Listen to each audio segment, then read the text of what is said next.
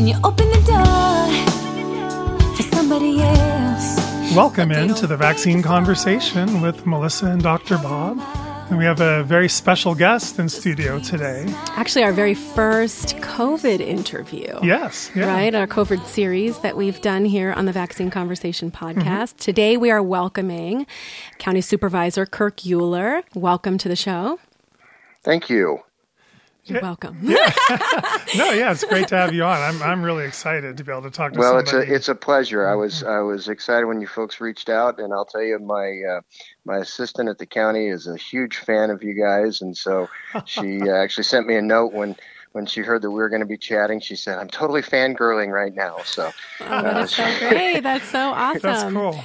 Yeah. It's so good to realize, like, as we see across the nation and in different countries, there are a lot of people wanting to have conversations about the government and about mandates and legislative action. So that's kind of what we do. And we have found over the last several weeks a big discussion here in the coronavirus response, the whole pandemic, the data, and the legislative and power moves that we've sort of seen by governors and the national organizations, as well as we look at how people are dealing with this. Is this the right way? What are the unintended consequences? Why is the data contradictory, et cetera?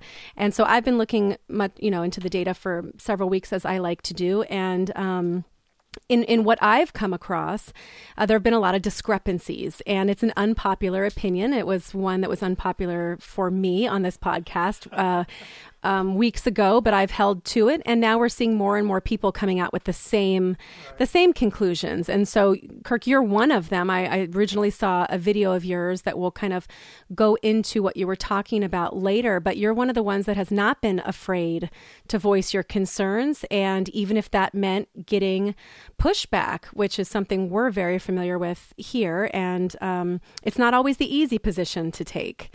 So and I'm sure you're very aware of that, especially right now. Let me give everybody a little bit of a background. So I found this very interesting. It says you were the second youngest person in California to be elected county supervisor, which is a post that you held in Placer County several years ago, and then again later, and now you've been reelected 3 different times after that. And it says you have a business background working as a chief operating officer, as well as a managing member of a consulting company. I find this really interesting, that specializes in government relations and strategic business communications.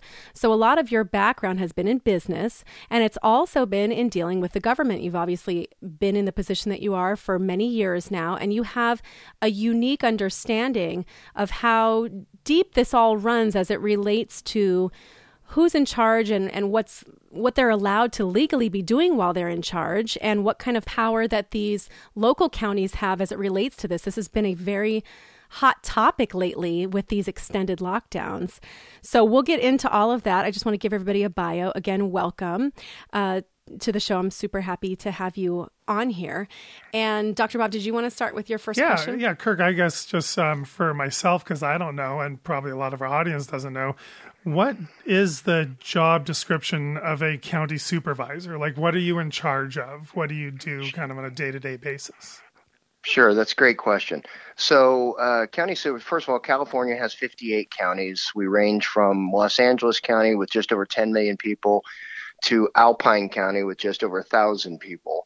So it's kind of important to keep that context in mind when we're talking about a state of emergency statewide, because we have a number of counties that have never had a confirmed COVID case, let alone a death. And then we have Los Angeles County that has a lot of cases and a lot of deaths. And so, when we're talking about, and we're having this conversation about local control and moving forward and opening our counties, it's important for people to keep in mind just how diverse the state really is. So county supervisors, each county with the exception of San Francisco is actually a city and county together. The boundary of the city of San Francisco is the same boundary as the county. So they're the one exception. The other 57 counties all have 5 elected county supervisors. We serve 4-year terms. And the role of the counties is to assist with all things criminal justice. So each county has an elected district attorney. We are responsible for the sheriff in the unincorporated areas. So where you have incorporated cities, like in Placer County, the city of Roseville is our largest incorporated city, about 140,000 people. They take care of police protection within the city limits, but if they arrest somebody in the city of Roseville, they're taking them to the Placer County Jail. They'll go to Placer County Superior Court, where they're going to be prosecuted by a Placer County district attorney and defended by somebody from the public defender's office that's contracted with by Placer County. And then if they go to jail, they're going to the Placer County jail. And then once they get out of jail, they're going to be monitored on probation by a Placer County probation officer. So we handle that. We handle health and human services. So all health and welfare programs are run by counties as opposed to cities. And then, of course, we are also responsible for normal public works, our roadways in the unincorporated area, sewers in the unincorporated area. So any place that's not in a city is being served by the counties. And then we handle land use in the unincorporated areas as well. So when development projects come in that's not in a city, it's the county board of supervisors who makes the determination on the land use. So that's broad overview of the kinds of roles and responsibilities we have. As it relates specifically to COVID-19 then, I guess what are the specific tasks that you and your department have? And, like what kind of COVID decisions have you guys been making on the local county level?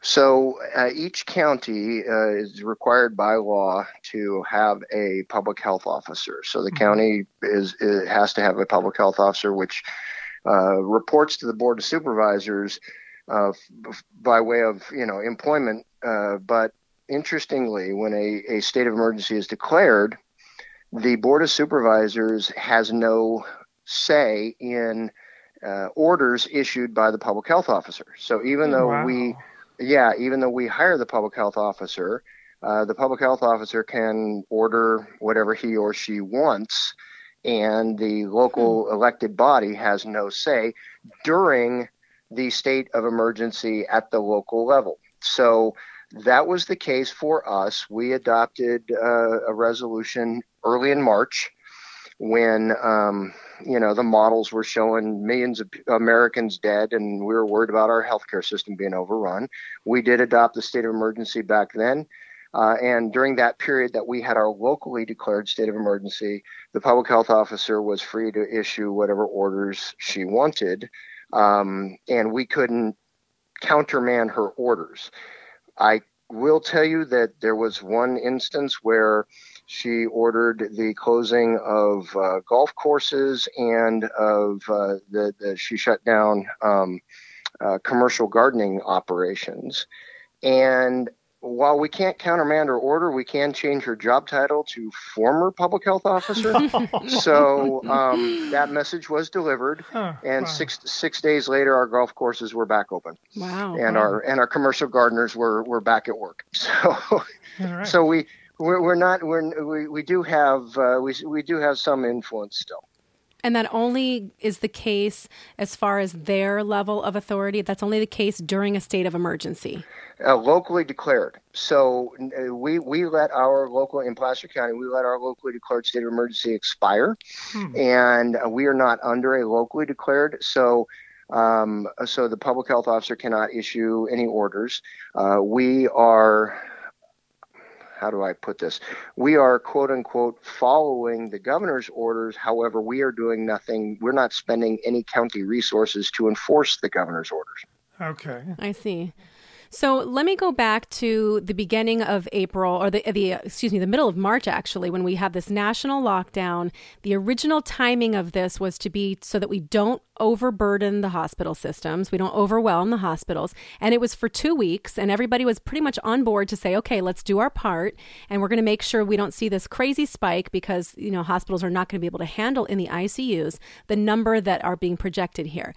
So at what point did you guys realize, and where you are, at what point did you realize that the hospitals were not going to be overwhelmed?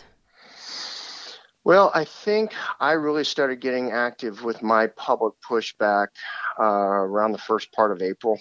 I think that's the first time I kind of opened up in our public session and started saying this is absurd because to your premise, we did this with the understanding that we were going to be overwhelmed. We aren't being overwhelmed, and now we're seeing the human toll that this is taking, not from a COVID body count, but from the unemployment numbers and loss of businesses and loss of savings and all the rest. And that I began to argue back in early April that cost was a greater cost than anything that we were seeing by way of deaths. And so, just to put it in perspective for folks, here in Placer County, we're a county of about 400,000 people. We've had 8 deaths. So on a per 100,000, we're at 2 deaths per 100,000 population. Meanwhile, we've lost 8,000 jobs per 100,000 people. Mm-hmm. So 8,000 people lost their livelihood, and 2 people died for every 100,000 people. So our response, at what point does the cure become worse than the disease? Right. And then what were you actually seeing in your hospitals? What were the numbers like? Today, we're at 3 people. Now, in our South County, between Kaiser and Sutter, we have a staffed bed capacity of 668 beds. As of today, we have 3 people in our hospital with COVID and nobody in intensive care. I think we maxed out at one point with 19 people who were hospitalized, COVID-related, 19 people and 4 in ICU, and a staffed bed capacity of 668. Wow. Do the other supervisors, the other 4 supervisors, do they share your direction, as far as where you want the county to go, or do some of them disagree with you and agree more with the governor? Well, I introduced a resolution 2 weeks ago, calling on the governor to adhere to state law. And which, state law is very clear. It requires that the governor declare an end to the state of emergency at the earliest possible opportunity. I mean, that's the plain language of the law. And so I introduced a resolution where we lay out the facts of what our condition is in Placer County, that, how many people are hospitalized and all the rest, and say that we are clearly not in a state of emergency, and called upon the governor, quoting Government Code Section 8629, which reads, the governor shall, it's not his, he doesn't have discretion, the governor shall proclaim the termination of a state of emergency at the earliest possible date that conditions warrant. And so I introduced that resolution, and it was passed unanimously. All right, cool. And what are you hearing from other counties, either near you, maybe counties that are in the same situation as Placer County, which you're in it's great to hear how minimally you guys are being impacted by the actual virus. What are you hearing from similar counties? And actually, are you also in contact with counties that are being more severely hit, and what are those supervisors saying? Like, do you guys communicate together, or are you kind of more on your own? Well, traditionally, counties operate fairly autonomously. Right. I have been in communication with supervisors from around the state since I started kind of beating this drum. People are inquiring of the legal reasoning. But here's, the really interesting part is I had... When making the argument, I pointing at state law, which, I'm happy to get in as deep as you guys want to get into the state law and the governor's authority or lack thereof under the law at this point.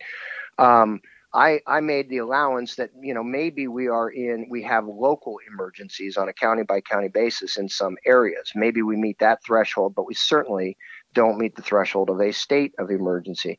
Well, just out of curiosity, I went to check, how bad is LA County? Are they truly, we keep hearing about the number of deaths, and remember, there are over 10 million people in that county. So is LA County being disproportionately affected? Are they being, quote unquote, overwhelmed? Are they in a state of emergency? Well, I went to LA County's own health services department website where they have their COVID-19 dashboard. Mm-hmm. And for the entirety of the county, the worst day that they had of hospitalizations was April 28th. And on April 28th, they had 1,814 people hospitalized in their beds, in their 70 designated 911 receiving hospitals within the county. They had 1,814 people hospitalized with COVID. On that same day, they had staffed unoccupied beds of 1,850. So they have more staffed unoccupied beds than they do COVID patients. How is even LA County in a state of emergency? Right. They're not being overwhelmed. And they're the majority of cases in California. Exactly. Right. And I have also been looking at both, because we're in Orange County. I've also been looking at Orange County and LA County. And it's interesting, too, because they've, according to the LA Times, there's 50% of these deaths that we've seen across the state. And in LA County are in nursing homes as well. And in LA County, it might even be more than 50% because they take the bulk of these statistics that are statewide. And you make a really great point when you talk about universal statewide policy and how that, the same way we argue for universal mandates, let's say just as it relates to the body and saying everybody can have this one particular medicine when we know everybody's body reacts differently. When you have a policy of lockdown across a state as large as California, which is like the size of Italy, right? You have this 40 million people and every county is different, just the way every state is different. And it doesn't make sense that everybody is in a lockdown like New York City because we're not all experiencing what New York City was experiencing. And the same way within our own state, what you guys are experiencing with a population of close to 400,000, like you said, is not the same as LA, nor should every county be punished basically with this type of lockdown because of what's happening in one particular area. And then you look into the data like you're saying and you find out there really is not an overburdening of the hospital system, which is the only real reason for the lockdown, because we know medically that there is absolutely no way we're going to contain the virus and we're not going to reduce the number of cases. We're just literally spreading them out over time. And so the whole purpose is just to cut that peak only for the hospitals. So what you saw in your hospital county is the same thing that we saw down here. And I did a post on Facebook about this that had actually been shared over 30,000 times because people across the nation were chiming in with what their hospital looked like. And almost everybody was saying the same thing. Hospitals have been completely empty. This has been through March, through April, and I just posted today for an update. I'm curious to see where everybody is at this point. But what you saw is kind of what everybody else saw. And then we paused all of these elective procedures. We paused all of these treatments. Again, it was supposed to be temporary. It was supposed to just be something that was going to help our healthcare system. And you're looking at the data in your county saying our system's not overwhelmed. In Orange County, our board of supervisors also took a very bold step in fighting back against the lockdown as well by basically, we have some lawsuits going on additionally, and they were fighting back as well because they said, hey, look at the numbers. Our hospital system's not overwhelmed here. And the same way that what you're doing there, people are realizing that the data doesn't match up. And as unpopular as that opinion is, it is data-based. You cannot argue with actual numbers. And so you talked about Governor Newsom and his level of power, and I do want to get into that because he has a certain level of power that works only during a state of emergency. This is talking about the executive branch that is completely uncontested. He does not have to have anything voted on. Nobody else has to agree with it. He can do a lot during this time. And I have a feeling that's why the state of emergency has been extended the way that it is.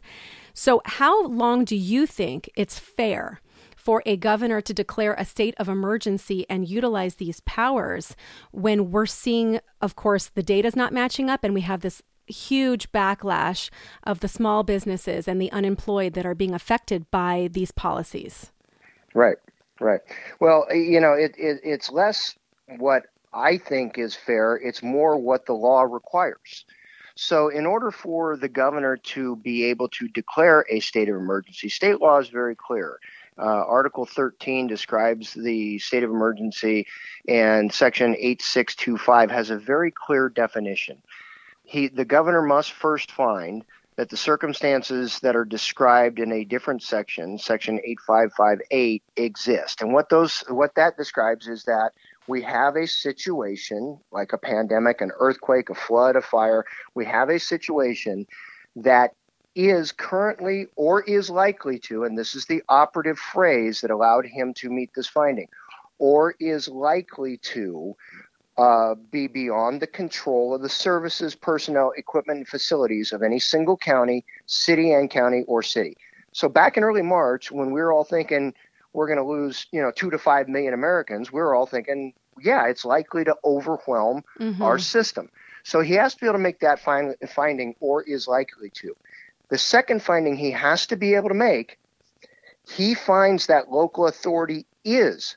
There's nothing prospective. That is current and temporary. I mean, that is current and snapshot in time. He finds that local authority is inadequate to cope with the emergency.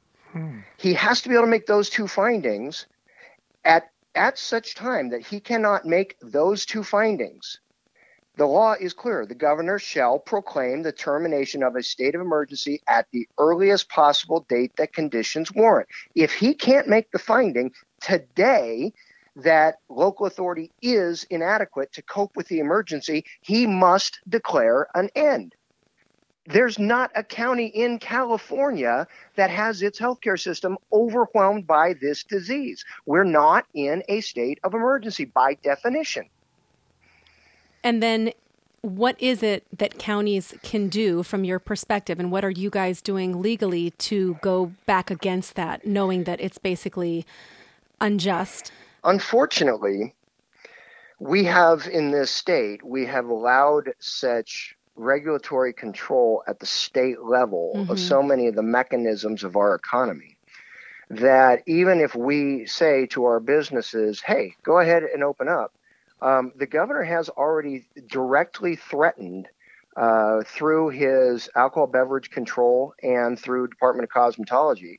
They have directly been threatening business. I've had businesses send me the letters that they've received saying, hey, just because your locality might think it's okay to open up, your liquor license is in jeopardy if you do, or your cosmetology license is in jeopardy if you do. So they're threatening businesses using the mechanisms of the state. We've heard the same here in Orange County as well. Yeah. Yeah. Well, so essentially, you feel that the state of emergency is over in Placer County and a number of counties. It's over statewide. Right, it's over statewide. There is no state of emergency. Right, but especially counties such as yours, and I would say maybe probably like Orange County where we are, where we just haven't been hit very hard. You're saying that you guys don't have any sort of recourse or authority to end the state of emergency and allow everything to return to normal. That's all in the hands of the governor. That's right. And think of, beautiful Placer County. We go from, about 200 feet above sea level down here at the county line with Sacramento County. We go all the way up to 40% of the surface area of Lake Tahoe is in Placer County. Squaw Valley, Alpine Meadows, North Star, all of North Lake Tahoe and the west shore of Lake Tahoe are all in Placer County. Right now, they should be booked up solid for the summer. Yeah. Everybody thinks about skiing in Tahoe. It's really the summer where they make their money. They're vacant. They're not even taking reservations right now because they don't know when because the governor's made it clear that even though he's letting some counties, quote unquote, accelerate through phase 2, Placer County is the largest county that got that status.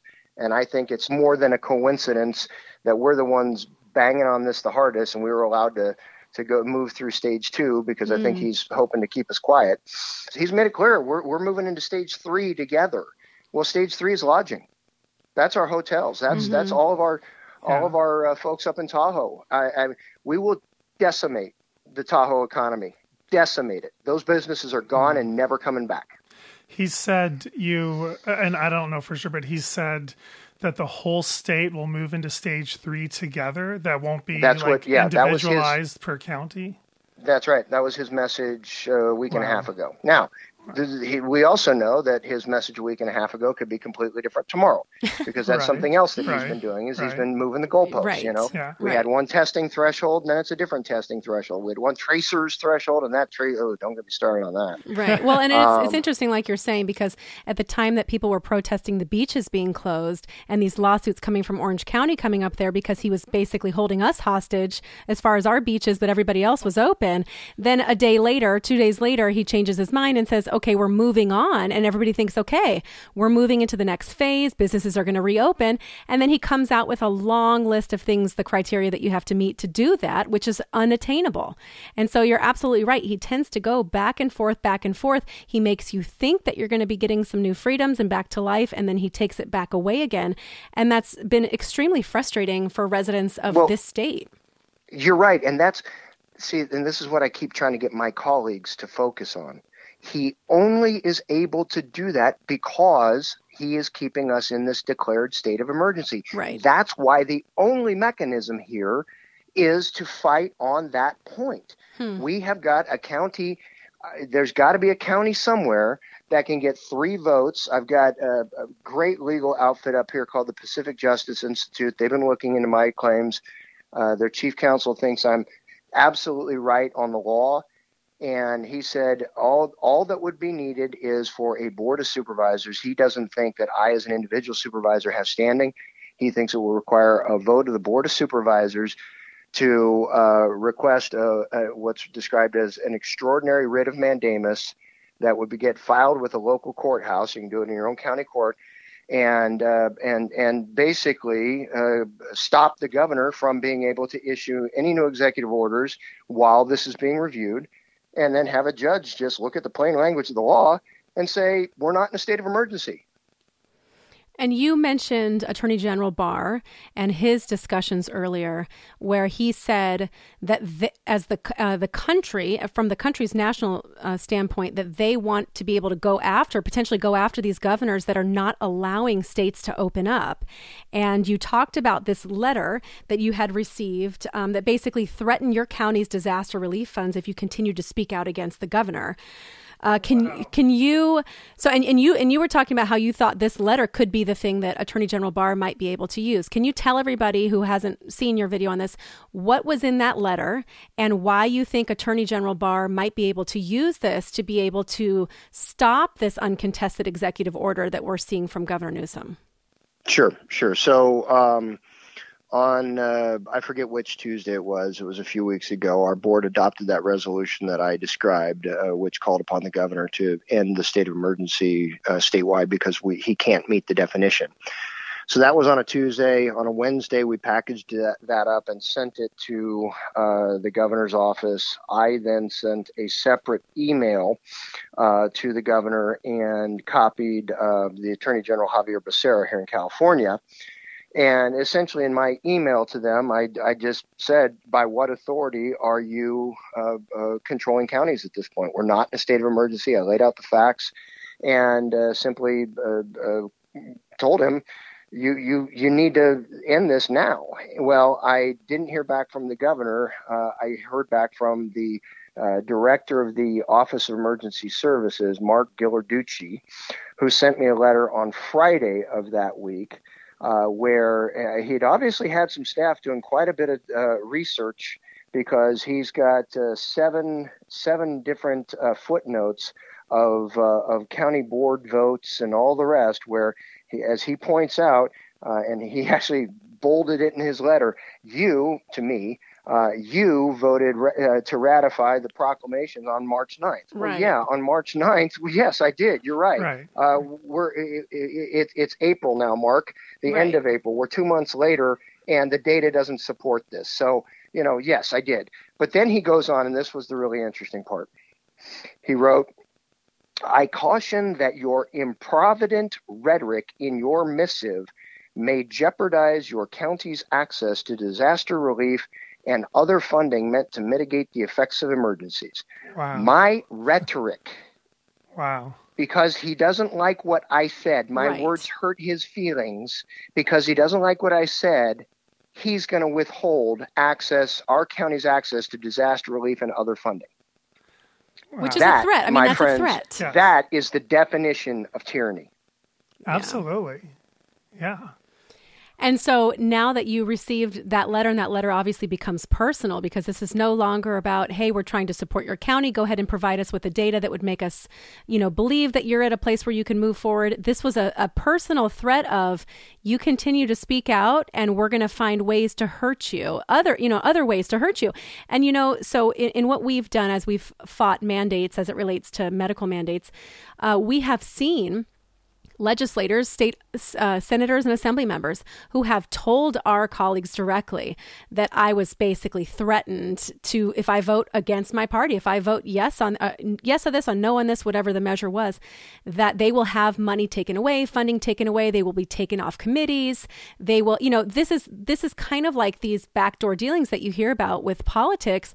Is how can I use my power to convince you to go along with what I want you to do? And if you dare speak out against that, even if you know it's to be, this is the truth, that there is a risk in doing that. And they're trying to let you know, whichever way that is, that you might be punished or scolded for your, outlying opinion.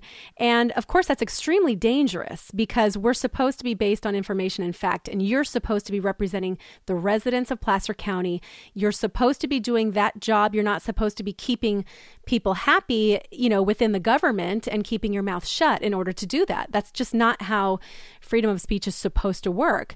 What kind of backlash have you seen now from being so outspoken? And are you seeing any support that you didn't expect from sharing your views? Yeah, I will say that the support that I've received far outweighs the backlash. I do have some people. I had one email from somebody asking me if I wanted to have all the dead bodies stacked on my front lawn, and all the blah blah blah. So I do have the haters out there who are saying that all I'm going to do is kill people in the name of capitalism, and yet the support really has been overwhelming, and from both sides of the aisle. I will tell you that there are. I am a registered Republican. We run for county supervisor as nonpartisan seats, but I'm a registered Republican. In fact, my dad worked for Governor Reagan. That's what brought us up to Northern California in 1970. But I'm getting all kinds of very positive feedback from my registered Democrat friends as well. And, you mentioned the legislators themselves feeling like they could be threatened if they engage. The reason that I think that people, that the legislature is being held out of session, they're not being allowed to meet, is the second half of this section of 8629, which I read to you, which says the governor shall proclaim the termination of state emergency at the earliest possible date conditions warrant, goes on to read this. All of the powers granted the governor by this chapter with respect to a state of emergency shall terminate when the state of emergency has been terminated by proclamation of the governor or by concurrent resolution of the legislature, declaring it at an end.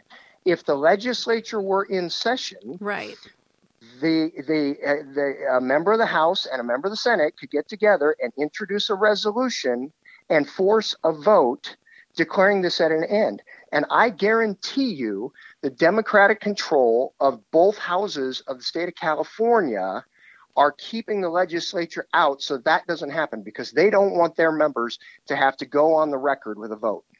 Wow.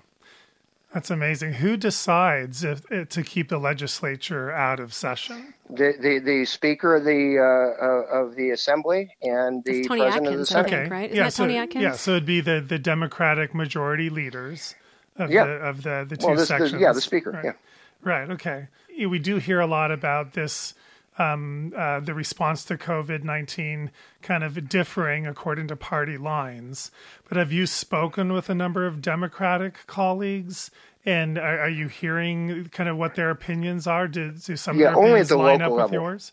Okay. Only at the local level. I have not spoken to any Democrat legislators. Okay, well, what are you hearing on the local level from Democrats? Oh, they agree completely. Wow. Yeah, I found that this entire argument as it relates to coronavirus has really been presented completely differently, whether you're looking through a Democratic lens or a Republican lens. And the same is true for the media. The way that we've seen this virus and the pandemic, and whether or not this is a public health crisis or not, portrayed is based on political party, which it should not be.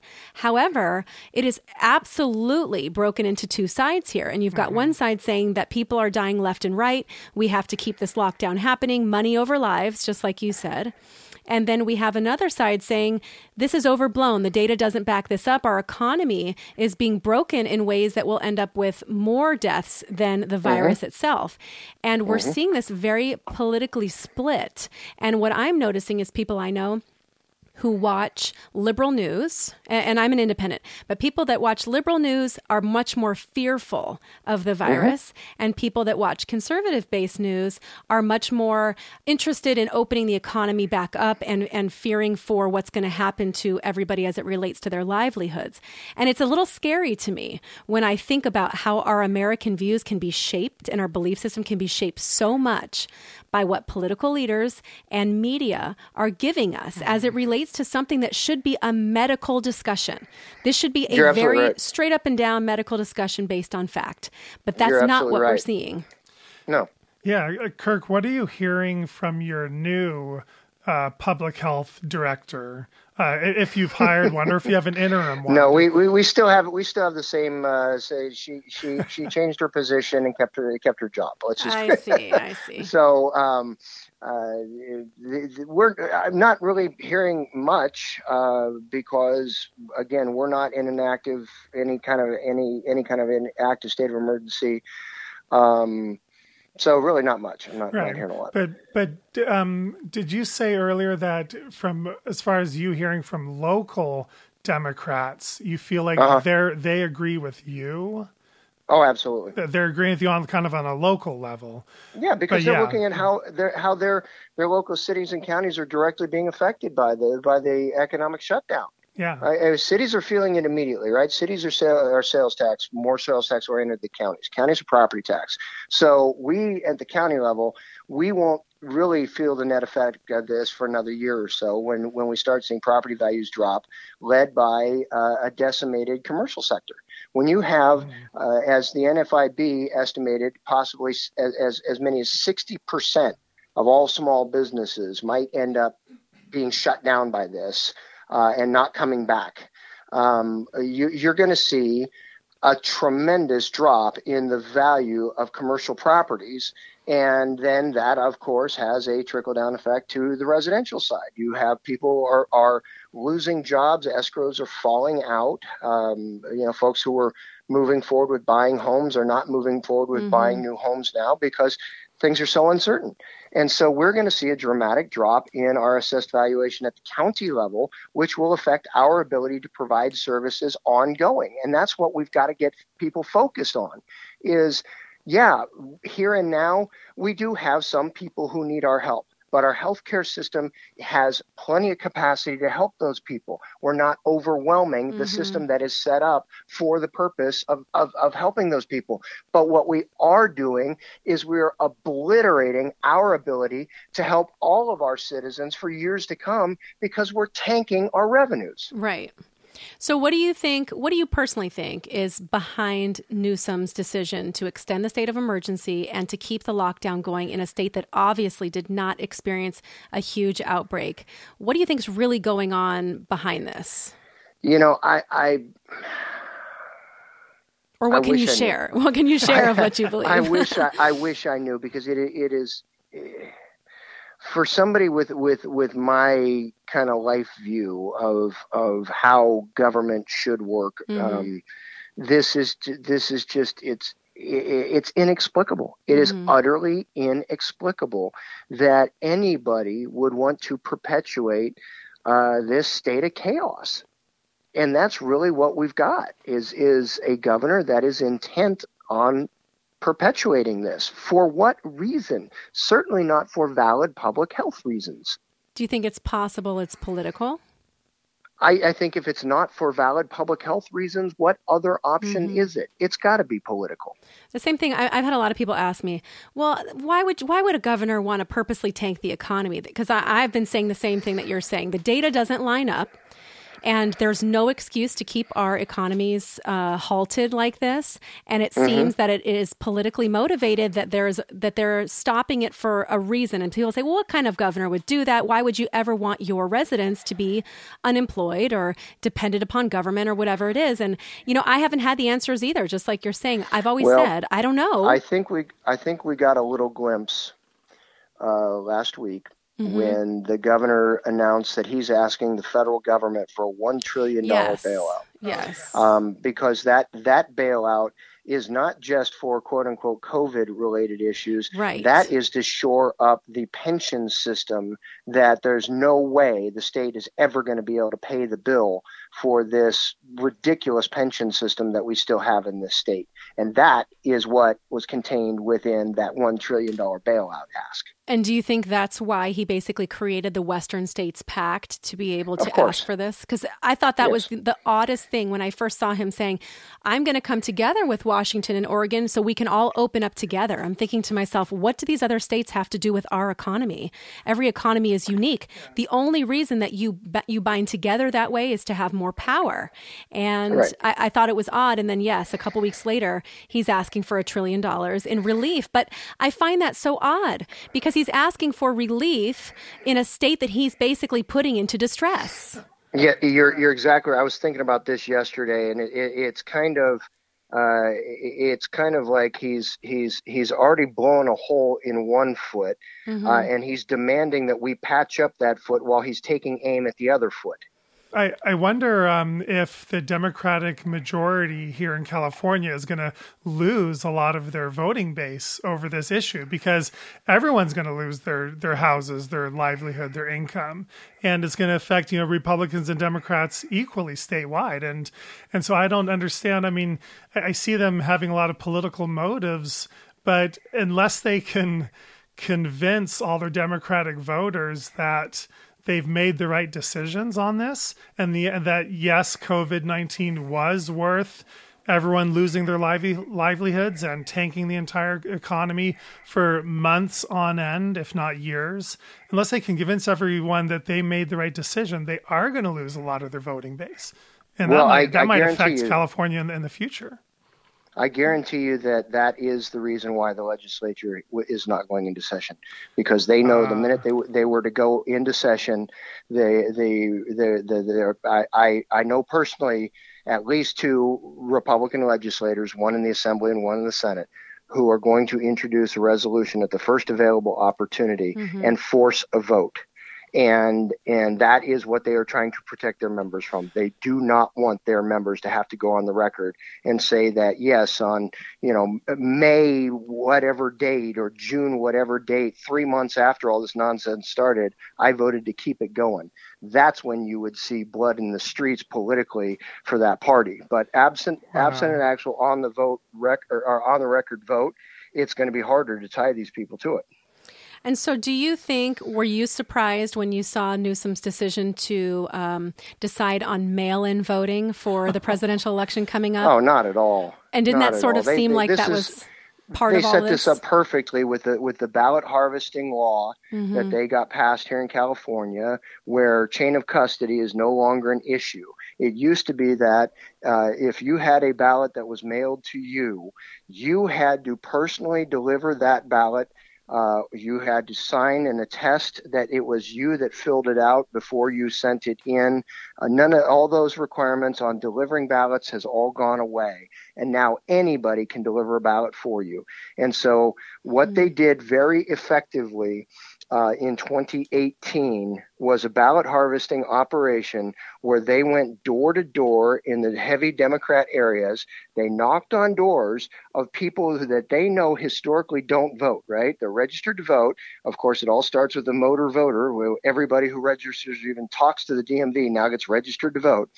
So they went door to door in areas where they knew people were not voting and were not going to vote, and basically just said, hey, we know you haven't voted, so just give us your ballot. We know you got mailed one, so just give us your ballot. We're going to go turn it in for you. and they voted the ballots. That's how we lost 6 congressional seats in California. Wow. And so it does kind of seem like this state of emergency is basically another opportunity to be making decisions. And like you're saying, inside that $1 trillion request is going to be things that affect the state in other ways that people are not even aware of and no legislature is voting on, because this is all kind of happening. The same thing with the federal stimulus as well. You've got these other things that are being thrown in there that most people aren't aware of. Meanwhile, your average Joe, or what they say, people on Main Street, so to speak, your small businesses, a lot of these people did not get any part of the small business stimulus. That money ran out really quickly. And many people haven't seen even a penny of unemployment or federal relief or any kind of state relief. And meanwhile, you have LA County with their public health officer, Barbara Ferrer, however you say her last name, deciding that this might be another 3 months. Another 3 months from this point, and they already have a 50% unemployment rate in LA. Right. And we know by virtue of their own statistics that the LA County hospitals are in no way being adversely impacted by this, meaning being overrun. They are being adversely impacted, as you pointed out, because the revenue generating procedures are not being held. Right. Well, it's interesting. People who are not getting any stimulus money, they're feeling the pressure more and more. They're being financially devastated. So they're going to be affected by this long term, the longer this goes on. But what I find interesting is people who are receiving stimulus money, basically, the government's paying them to stay home and to be happy about staying home. That wears on people. And that kind of like you start to lose your dignity. You start to become like a ward of the state, so to speak. You're like, we're designed as people to get out there and provide and earn money, earn a living, and be in charge of ourselves. And I think everyone's being hurt by this, whether you're receiving stimulus money or not. Yeah, the money is nice in the short term, but what is that doing to our psyche and our drive? To get out there and succeed and work hard and provide for your families and do something good for society. And so I see, both sides of this being heard. And it's funny, the governor says, if you're sitting around at home, go out and volunteer, go out and volunteer for something. And that's not a public health risk. It's totally fine to be around big groups of people volunteering. Yeah. You're just not allowed to make an income for yourself or your family. Right, exactly. I hope that our federal government denies California that $1 trillion ask that the governor sent in, because I think that's going to be bad for us in the long run. One thing I wanted to ask you is, do you think that there is a risk to these people that are now getting paid more? Some people are actually getting paid more to stay home. Is there a risk to our workforce now to create this type of situation where people no longer want to go to work? Right. Some companies are losing employees because they're getting paid more to stay at home. And is anybody stopping to think, where is this money coming from? Like, we're already in debt as a state. We're in debt as a nation. Nobody's talking about this idea of printing more money and what that's going to do to the value of money and how it's going to affect future generations. What do you think about that? Right. Well, you touched on a couple of different things there. Number one, the breakdown of the supply chain. What is the supply chain? The supply chain is really just a fancy term for how I get stuff.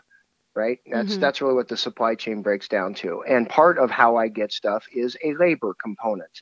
And if the labor component is artificially depressed because anybody who got laid off for 4 months is going to make more money laid off than they were making for the 4 months prior when they were working, you have just taken away the ability to deliver goods and services at the retail level because people are now making more money not working than they did for the 4 months prior while they were working. So you have just affected artificially by action of government, you've just affected the supply chain. So retail establishments and restaurants that might want to open are not able to because they can't get employees. I've got a business, a nice little restaurant less than a mile away from where I'm sitting right now, who is still doing only takeout because they can't get their employees to come back. Wow. Kirk, you've been at this for many years in your position as a county supervisor, and we appreciate that. But, you know what you're talking about. You've been doing this for a very long time, and you know how your county is being impacted by this on a financial level and a political level. And I'd like to know, what would you like other people, other residents of your county and other counties, the voters and the constituents, where can people reach out to have their voices heard? I mean, do they speak to their own county supervisors? Yeah. Do they try to speak right directly now, to the governor? What we really need right now is at least one county, hopefully more than one county, to get on board with the idea of telling the governor he is acting outside of his authority, calling on him to end the state of emergency as our board has done, but then be willing to take the next step and actually go to court and file the extraordinary writ of mandamus to get this into a judge's hands so that a judge can look at the plain letter of the law. And, this is where's Javier Becerra on all this? Can Javier take 5 minutes out from suing the Trump administration to actually enforce our state law? Wow. That's his job as our state attorney general, but he seems to spend all his time suing Trump. So I just, yes, I think that the best avenue right now is for folks to learn who their county supervisor is and reach out to their county supervisor and say, enough, declare an end to the state of emergency and file the extraordinary writ of mandamus that's required to get this thing into the judge's hands. Right. So anybody could just go online and type in their county, just the count, say, whatever county, Orange County Board of Supervisors. You'll see their website. You'll see how to contact them. You can call, you can email, show up at their meetings. I mean, why don't you tell me? I mean, you guys have meetings every week or so. What happens if there's a crowd of 500 people outside, demanding for reopening? Does that influence you guys? Do you guys hear that message? That's huge. Absolutely huge. Yes. All right. So people need to start doing that. You need to start showing up. Now Melissa knows what's on my calendar for next week. Organize a protest at county board level. Thank you for that. The one other thing that I might just add, if I may, is when, there's going to be time to look back on this and make some judgment calls. But the one thing that I want people, as they are looking at casting a vote in November, whether it is for city council, county supervisor, state assembly, state senate, United States Congress — we don't have a Senate race here in California this year — or the president of the United States. Whatever the office is, I encourage people to evaluate their actions of the elected officials, in one of two buckets. Those who sought to consolidate power in a command and control fashion and grow the power of government through this, versus those of us who agreed to temporarily sacrifice our individual liberty for the greater good, but then fought like hell to re-secure the individual liberty. And it's interesting because we have seen across the nation a very clear distinction between states with governors that are Democratic versus Republican on their stance on the lockdown and how long they're having this lockdown go down, whether or not they're reopening the economy. Like, this has really been a very clear political divide.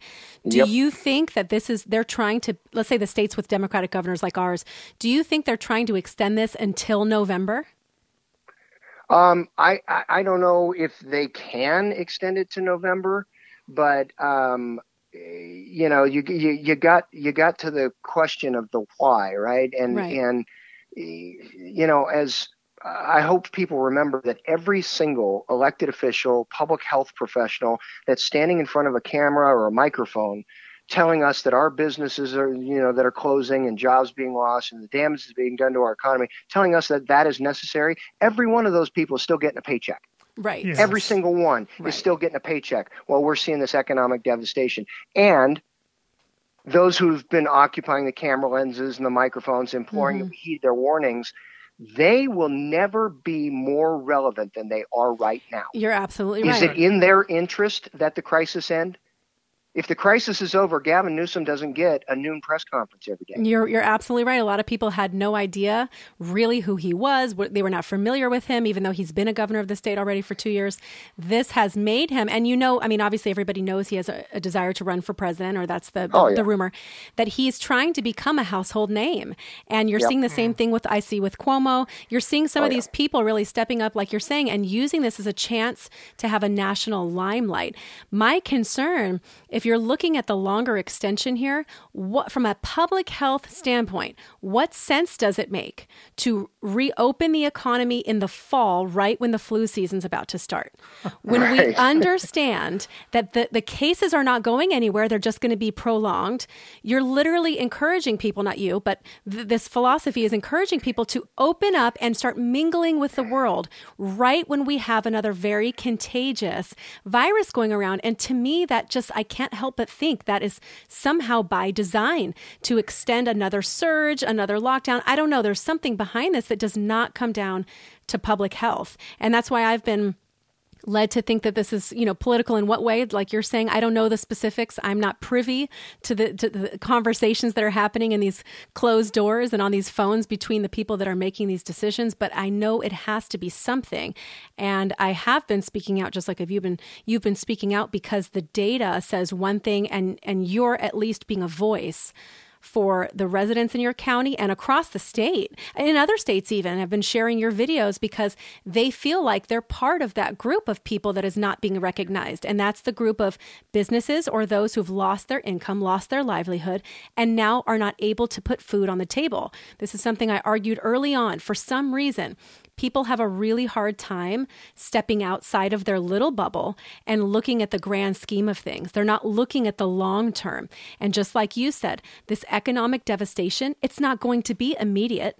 You're not going to see people in the streets starving. That doesn't happen now. That comes in the next months and years to follow.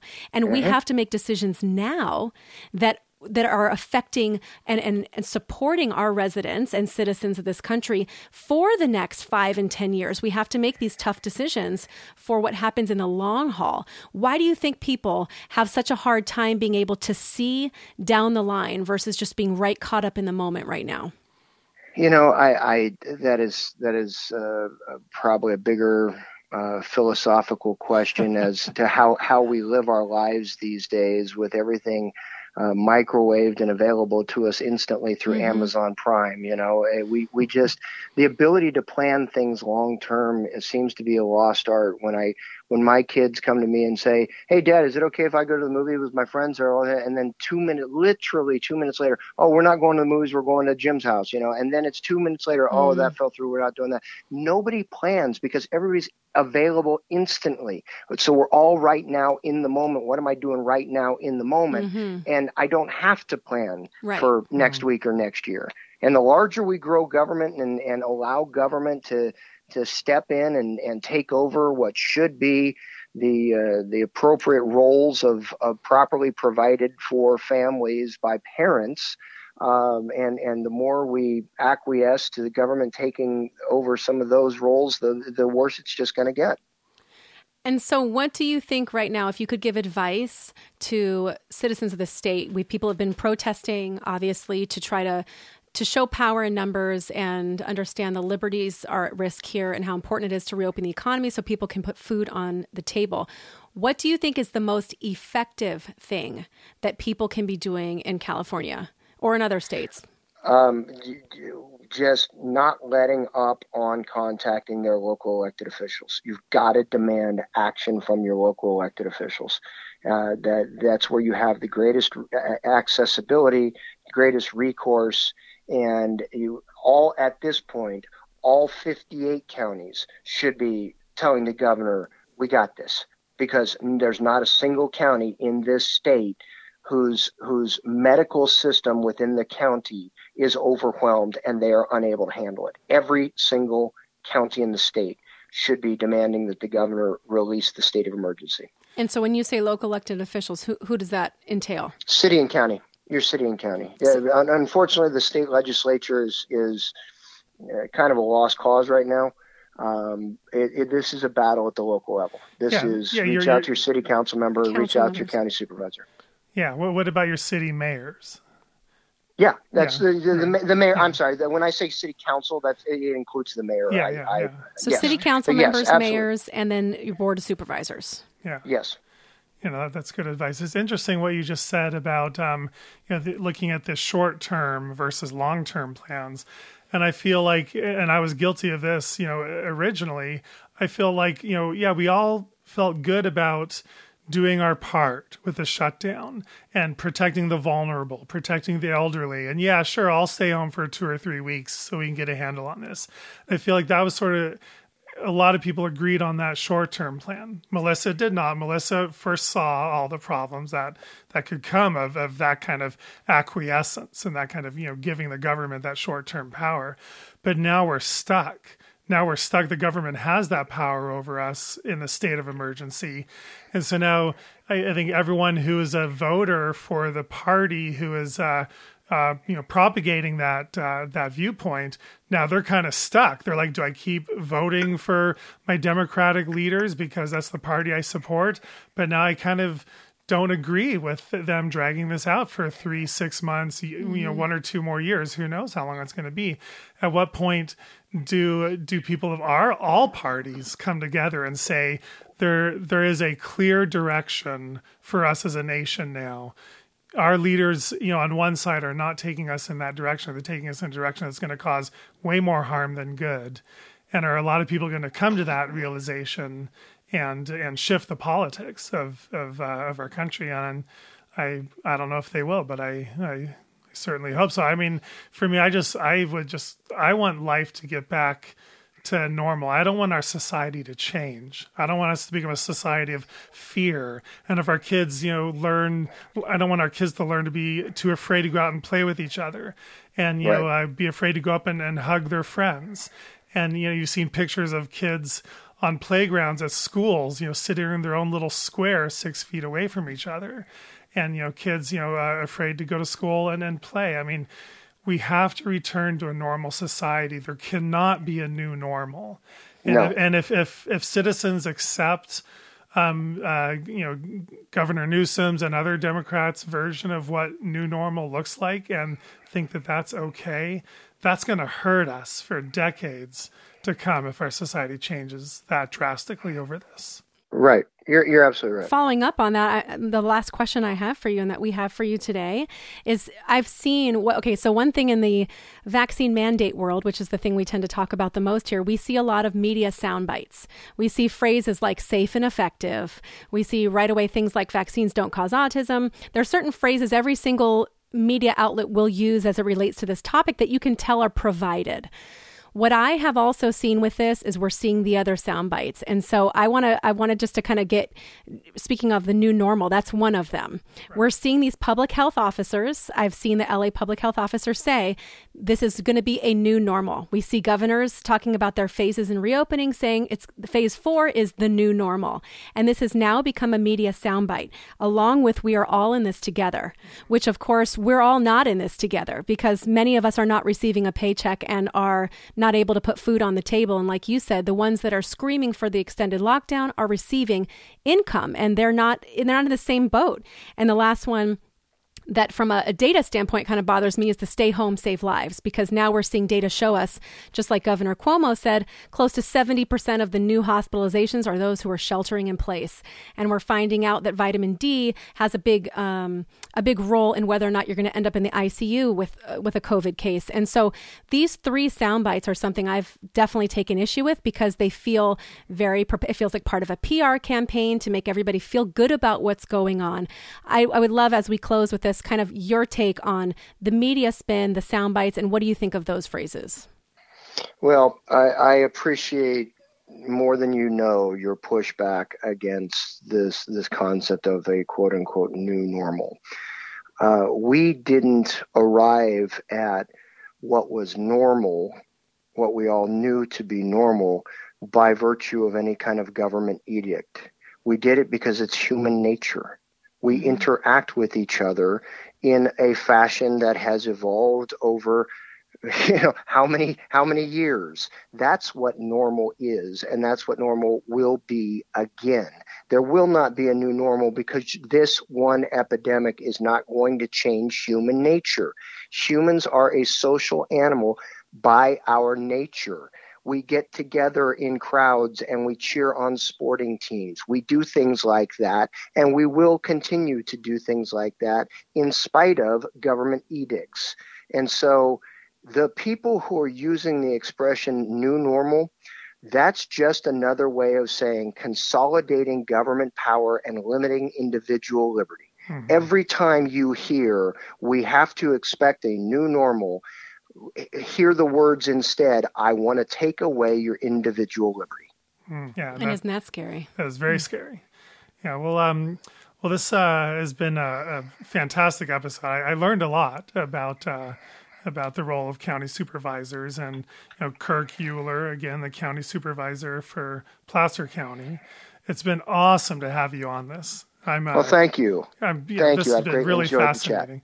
Yeah, so I love being able to just have access to someone at your level of government, because you're like in the trenches doing the day-to-day work of your county, and that's very much appreciated. But it's great to get your viewpoint as someone who's actively working on this. You're not like living the politics of this. You're just in the day-to-day grind of somebody representing their county, and we appreciate that. Yeah, and I also want to thank you, and I know many would agree with this, for being willing to be a voice that's unpopular, because it's the right thing to do, and it's the right thing to be talking about, and you're trying to perpetuate a discussion and trying to open up and facilitate people discussing something that's uncomfortable, and again, it's unpopular, but your character is holding true to what you believe is right, regardless of what's being pushed around you. And I applaud you for not being willing to be silenced just to make certain people happy. And I know other people feel the same way. I think you're probably encouraging other people, whether it's in a level of local politics or just an average citizen, to find their voice and be willing to speak out about this also, because as we know, we will go nowhere unless we all kind of join on this together and speak out together, just like you've mentioned. So I applaud you for doing that. It can be really difficult to be the black sheep. And when you know what you know, and you really truly believe in your heart that something is wrong here, and you feel it's important to speak out, you have no other choice. So I applaud you for doing that. And thank you for continuing to be a voice for this discussion. Well, Melissa and Dr. Bob, I can't thank you enough for giving me the opportunity to chat with you guys and share with your listeners my perspective on this. So thank you very much for the invitation.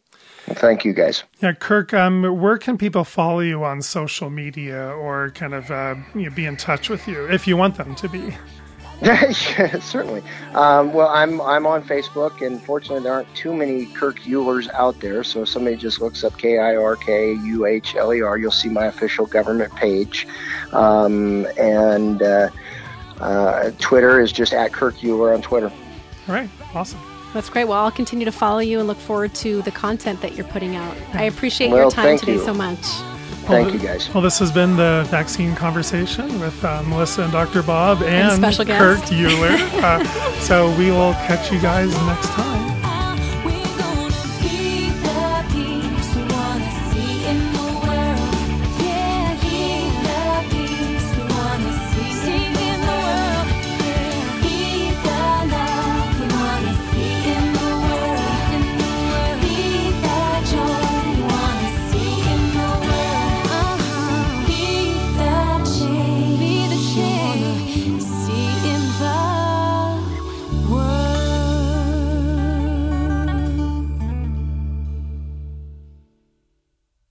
The information in this podcast is for entertainment purposes only. It is not intended as medical advice. Always consult your healthcare professional for information on vaccines and infectious diseases.